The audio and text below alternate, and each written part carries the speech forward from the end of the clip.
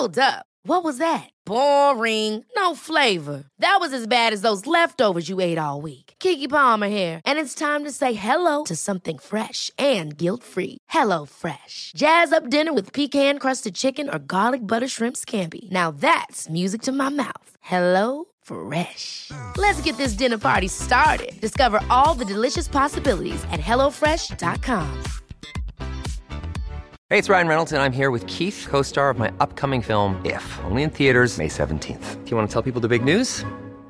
All right, I'll do it. Sign up now and you'll get unlimited for $15 a month and 6 months of Paramount Plus Essential Plan on us. MintMobile.com/switch. Upfront payment of $45 equivalent to $15 per month. Unlimited over 40 gigabytes per month. Face lower speeds. Videos at 480p. Active Mint customers by 531.24 get 6 months of Paramount Plus Essential Plan. Auto renews after 6 months. Offer ends May 31st, 2024. Separate Paramount Plus registration required. Terms and conditions apply if rated PG.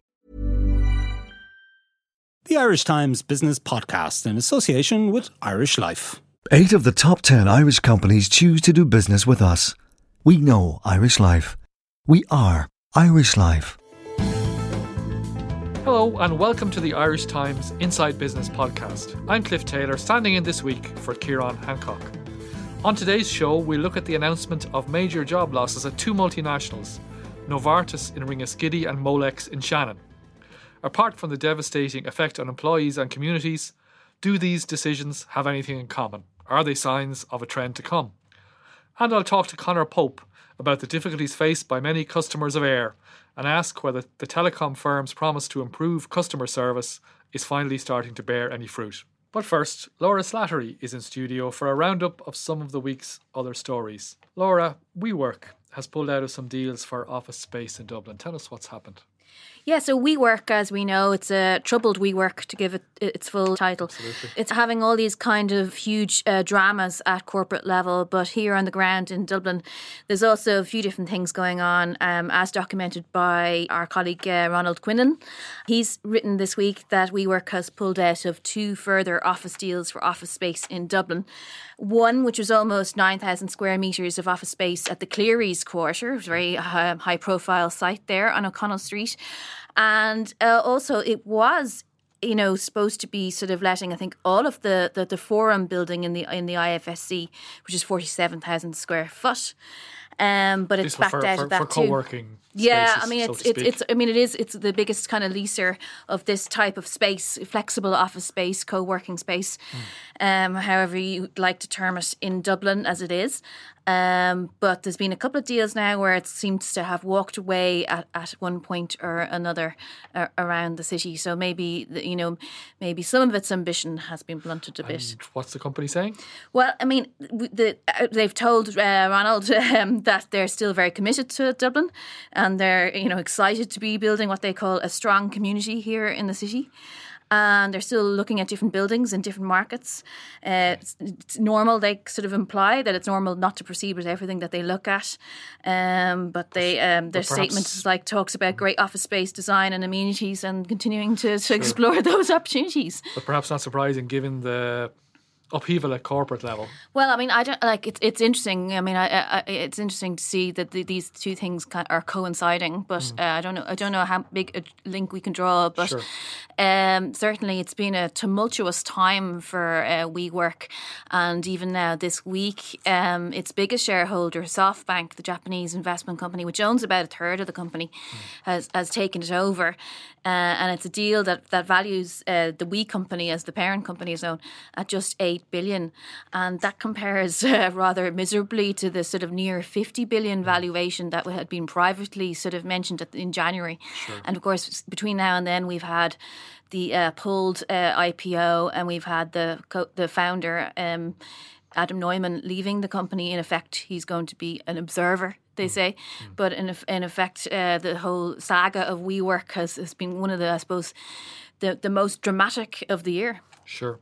Now, speaking of dramatic sagas, Brexit goes on and on. Still no clarity as we speak on when the UK may leave, although Boris Johnson did get approval for a deal this week. Moody's have been saying something about the impact on the UK economy in the long term. Yeah, now Moody's today said, OK, so even though the likelihood of the UK leaving with a deal is now a bit higher than it was since MPs voted to back Boris Johnson's deal there, sort of, they are saying, look, the uncertainty from this is going to weigh on the UK economy for some time. And, we still don't know the timing, the eventual outcome. This is all taking its toll on spending and investment and hiring decisions, and they call it a clear credit negative, as a credit ratings agency is want to do. Which means not good. Yeah. So there's actually been a few sort of people commenting on the economic stance this week.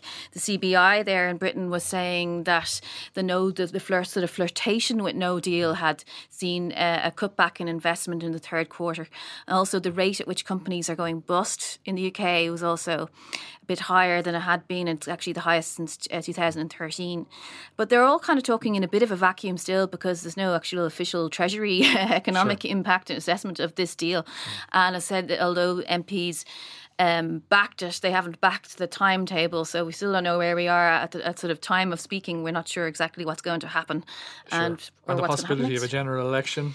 Yeah, I mean, and some of the currency markets are saying that's going to take another sort of a bit of a knock on sterling, which had been sort of rising again, but has taken a bit of a dip just lately, and could be in another period of turmoil. Sure. Okay, finally, electric charging used to be free, but we're going to have to pay for it. Tell us the ESB plans for electric car charges. Well, these are all slightly theoretical to me, Cliff, because I don't drive. But so I don't have to make this choice between petrol, diesel, and electric cars. But some people have already, of course, made that choice, and they've been brave because they've done it at a time when, as I understand it, the infrastructure for charging isn't really maybe brilliant.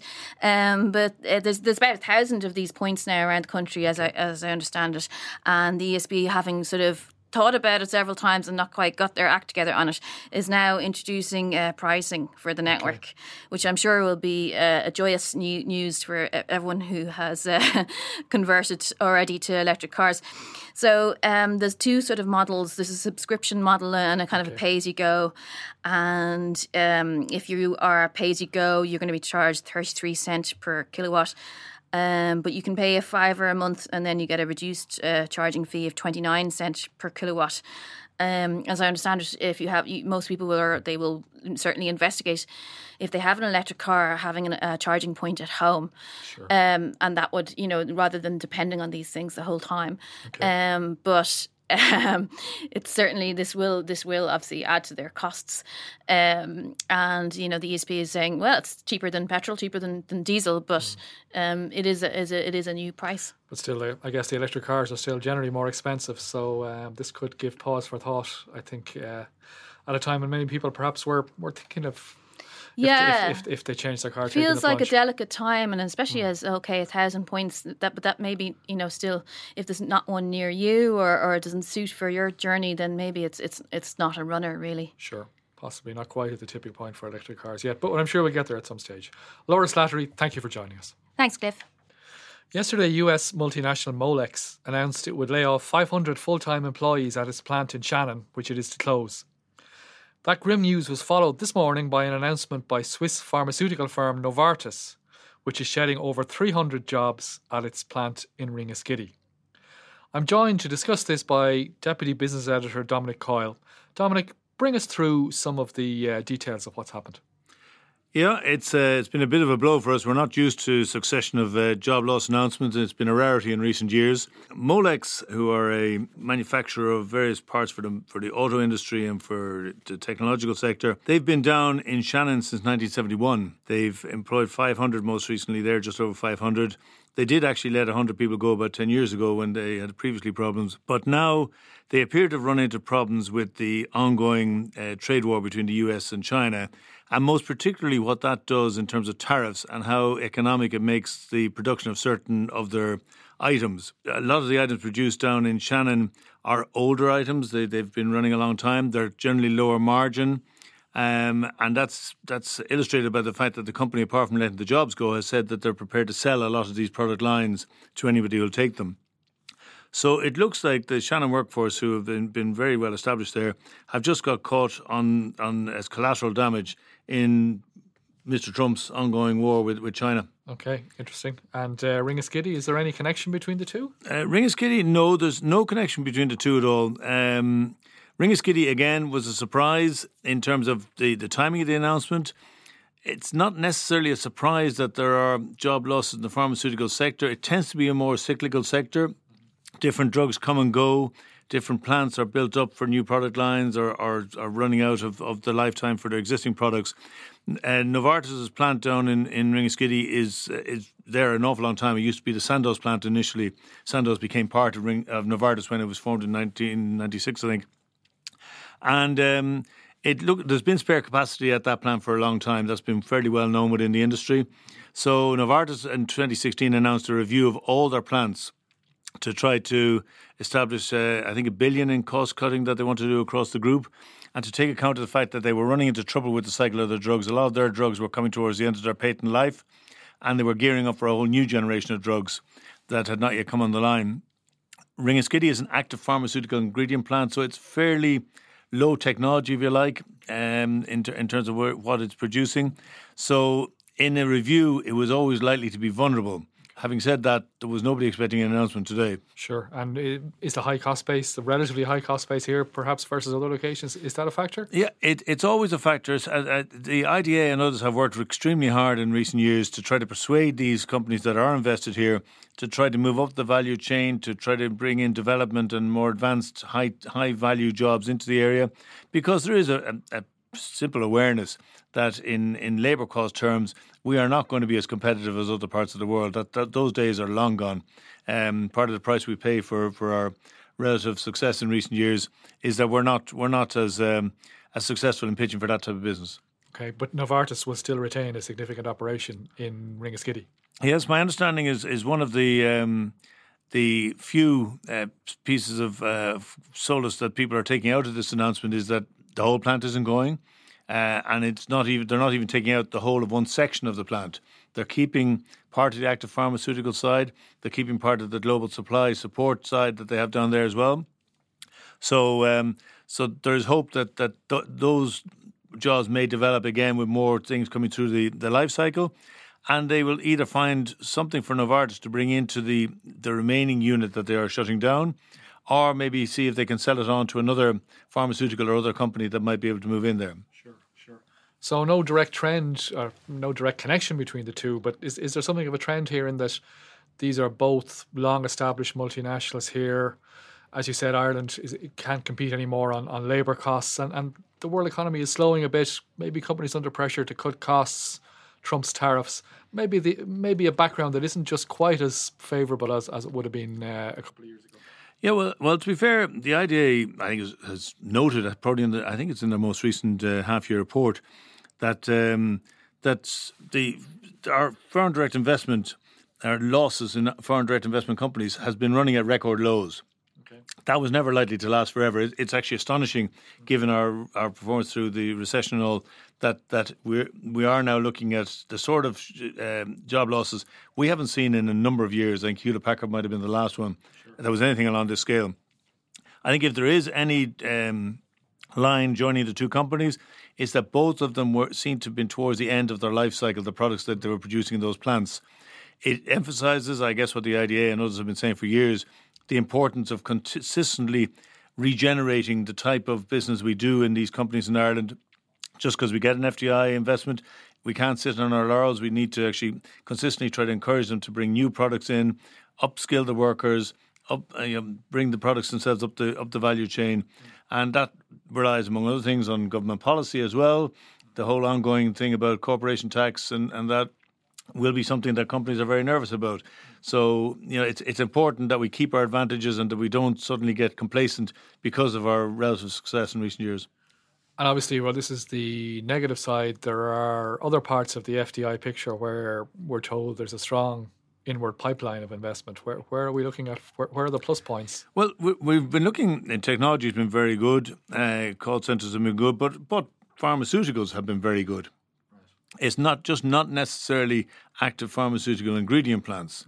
We are bringing in a lot of jobs in pharmaceuticals. So the active pharma plants would tend to be more bulk. They're more bulk production, exactly. Where cost is more important. Exactly. They're lower technology, cost is more of an issue.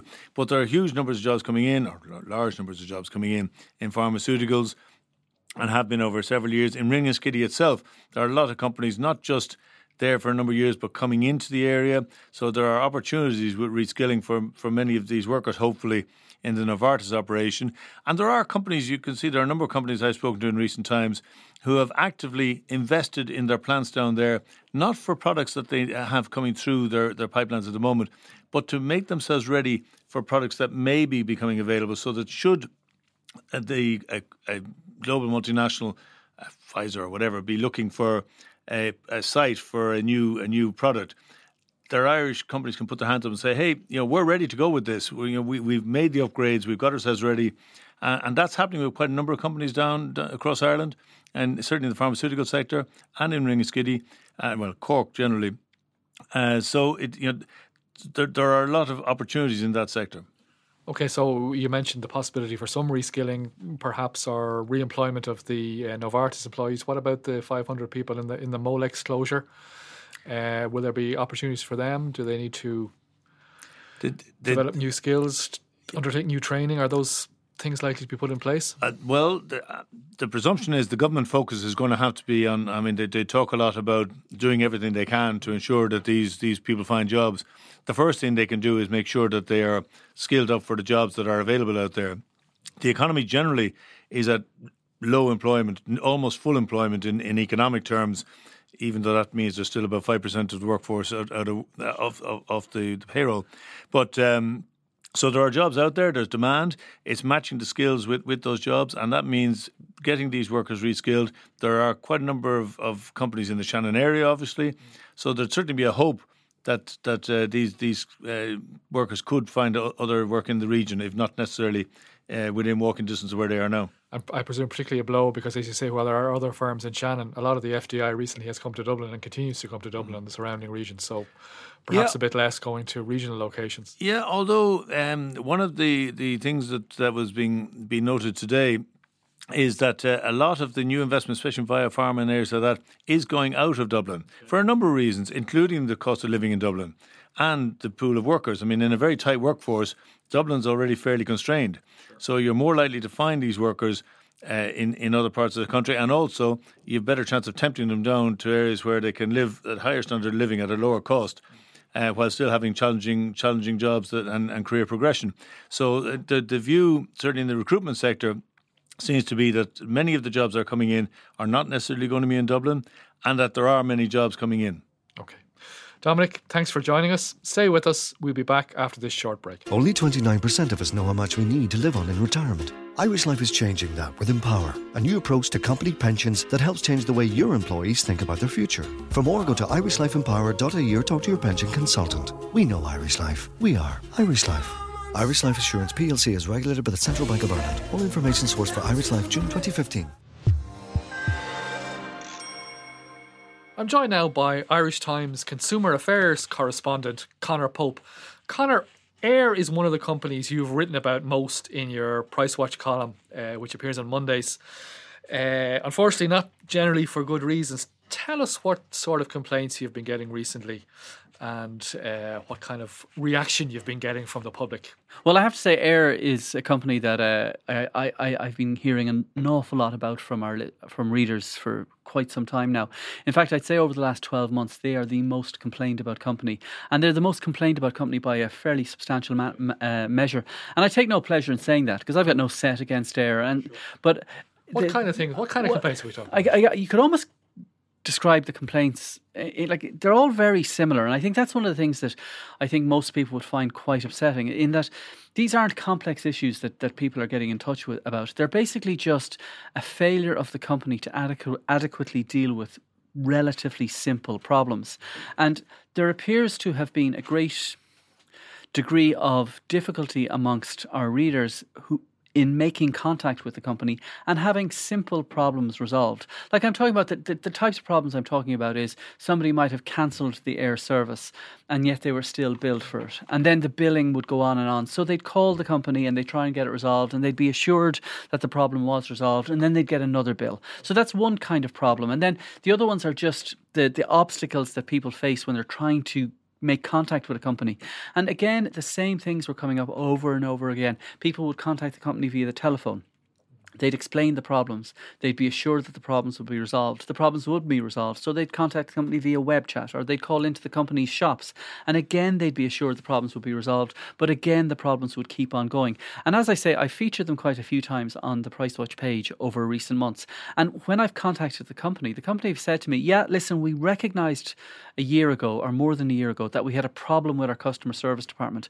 And they explained to me that they had outsourced their customer care, and as a result of the takeover that happened last year, they were bringing back the customer care under the umbrella of the air company. And they said, listen, these kinds of changes take time. We recognise there was a problem. We're trying to address the problem, and we're going to take ownership of all our customer care again, and that way the problem will not be as pronounced. Now, they said that a year ago, and yet the level of complaints hasn't really trailed off. I'm still getting the same level of complaints. And we featured Air twice on the page on Monday. And again, the stories were, as you can imagine, difficulties making contact with the company, errors in billing, problems getting reconnected or connected at all, those kinds of things.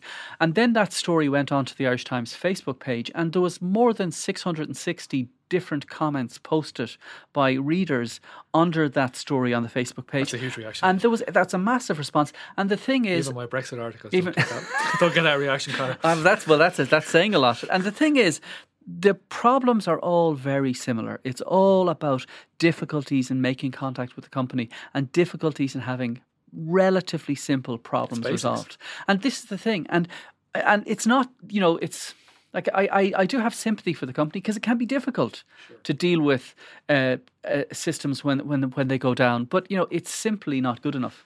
But this is, to use the awful jargon, a consumer-facing company. Absolutely. Surely this should be central to what it's doing. Well, this is the thing, and I would have to say, Air does not stand alone in this. There's an awful lot of other companies that are guilty of this to greater or lesser degrees, and what they're guilty of is they spend so much time and effort and money on getting new business in that they don't appear to have any energies left or any budgets left to look after the customers that they have. And I think one of the dispiriting things, and this isn't just about Air, it's about an awful lot of those customer-facing companies, that they don't really care that much about looking after the customers when things go wrong. What they care more about is bringing in new business. And that is very... So they accept the churn, if you like. Exactly. To some extent. I think, and again, this is based on my own experience of looking after consumer complaints across the board for a long time. I think they almost say it's a part of doing business. That as long as the customer dissatisfaction doesn't reach a certain peak, they can manage it. They'll be okay. And as long as people don't start contacting Joe Duffy, or as long as people don't start writing to the Irish Times, they'll be okay. And that's not the way to approach it. Customer care should be always to the fore when it comes to these kinds of businesses. And it matters now probably more than ever before, because in the past, if you were let down by a company, you'd grumble about it. You might tell some colleagues, you might tell some random person you're sitting beside on the bus, but it wouldn't go further than that. But nowadays, with the multiple social media platforms that are out there, if somebody is dissatisfied by a company, they can have that problem amplified to a massive degree almost overnight. And I think that's one of the difficulties that Air is experiencing, because it's not just 2 readers contacting the Irish Times, or 5 readers contacting the Irish Times, or 50 readers contacting the Irish Times. It's the 665 people who then post it underneath the story on the Irish Times, like, me too, that happened to me as well, I've had that Everyone's problem. reading, nodding their head. Absolutely. Air had outsourced their customer service to an Indian company, is that correct? That's correct, yeah. Or certainly it was a company based far away. And, that doesn't... If things are working well, there's no problem with that. But they ended that arrangement and are now bringing it back in-house. Is it possible that transition is still underway? Is there still Yes, a absolutely. period of sorting out and settling down? Possibly. Is there any light on the horizon here? That's what I asked them, actually. I asked them that last week. And I mean, a year ago they said that they would imagine, they anticipated that it would take a full year to get the problems that they had clearly identified resolved. But we've had that year now, and they say, yeah, they've made an awful lot of progress, and they've made an awful lot of inroads into resolving their customer care issues. And they're they said they were proud of what they've done over the last 12 months. And because we're not in there, because we're not in the customer care departments, we don't know exactly what's going on. So all we can base our view on is what people are telling us. And as I say, the level of complaints haven't really slackened off in recent times. Now, and I would genuinely, I would love for Air to completely disappear from my radar. I'd love not to be getting any queries and complaints about Air, because it does become kind of tiring.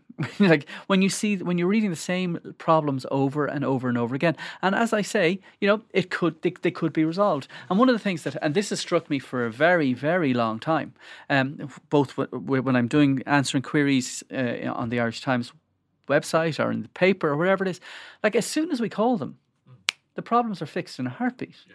And like if they can fix the problem in a day, because they've been contacted by the Irish Times, they should be able to fix the problem in a day because they've been contacted by their customers, because that's the best practice. And all companies should aim for that best practice. To what extent is this a problem across the utility sector, Conor?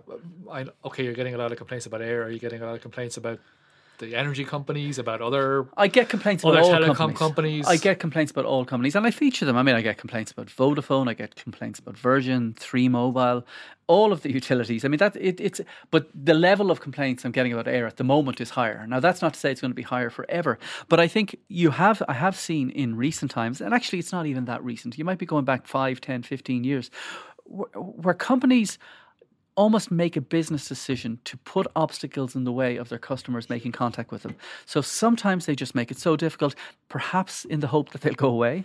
But surely, if you're an energy company, you have 3 or 4 competitors trying to sell the same service to your customers. Same with the broadband company. The phone company's trying to sell broadband. The broadband company's trying to sell the phone. They're all trying to sell you a TV service. That's right, yeah. And surely customer retention at some point has to become central to all this. Well, that's what I would have thought. But then you actually look at the evidence, and the evidence would point to a consumer lethargy across the board, no matter what happens. And to give you probably the most chronic example of that, and it isn't actually to do with a utility, but it's to do with a bank. Several years ago now, Ulster Bank effectively failed to function as a bank for weeks on end during a summer. People couldn't access their accounts. Money that was being paid into their accounts just disappeared. You would have imagined that there would have been a massive churn when that problem was resolved. And you would have imagined that Ulster Bank would have lost huge volumes of business because they had simply failed. Yet nobody changed bank. Very few people change utilities. I think there was a report done by the Commission for Energy Regulation this summer which said that 75% of people just don't change their energy provider, despite the fact that you can save yourself 400 quid a year by doing that. Similarly, very few people change their mobile provider. Very few people change all of these things because it's too much hassle. And I think that's in a way where the companies benefit, because you might think, okay, I want to go from Air to Vodafone or from Vodafone to Air. But you might spend so long on the phone with company A that eventually you just give up and you say, oh, do you know what, I'll just stay where I am. And that kind of inertia is what's creating the problem, because the only way that you can put manners on companies, and it doesn't matter what companies they are, the only way you can put manners on companies is with your wallet and by moving from them if they displease you. And that's what we need to see more of. Okay, Conor Pope, a good place to finish. Thank you for joining us. Thanks a lot. Okay, that's all we have time for this week. Thanks to all our contributors, Dominic Coyle, Conor Pope and Laura Slattery. Today's podcast was produced by Declan Conlon. Until next time, goodbye and thank you for listening.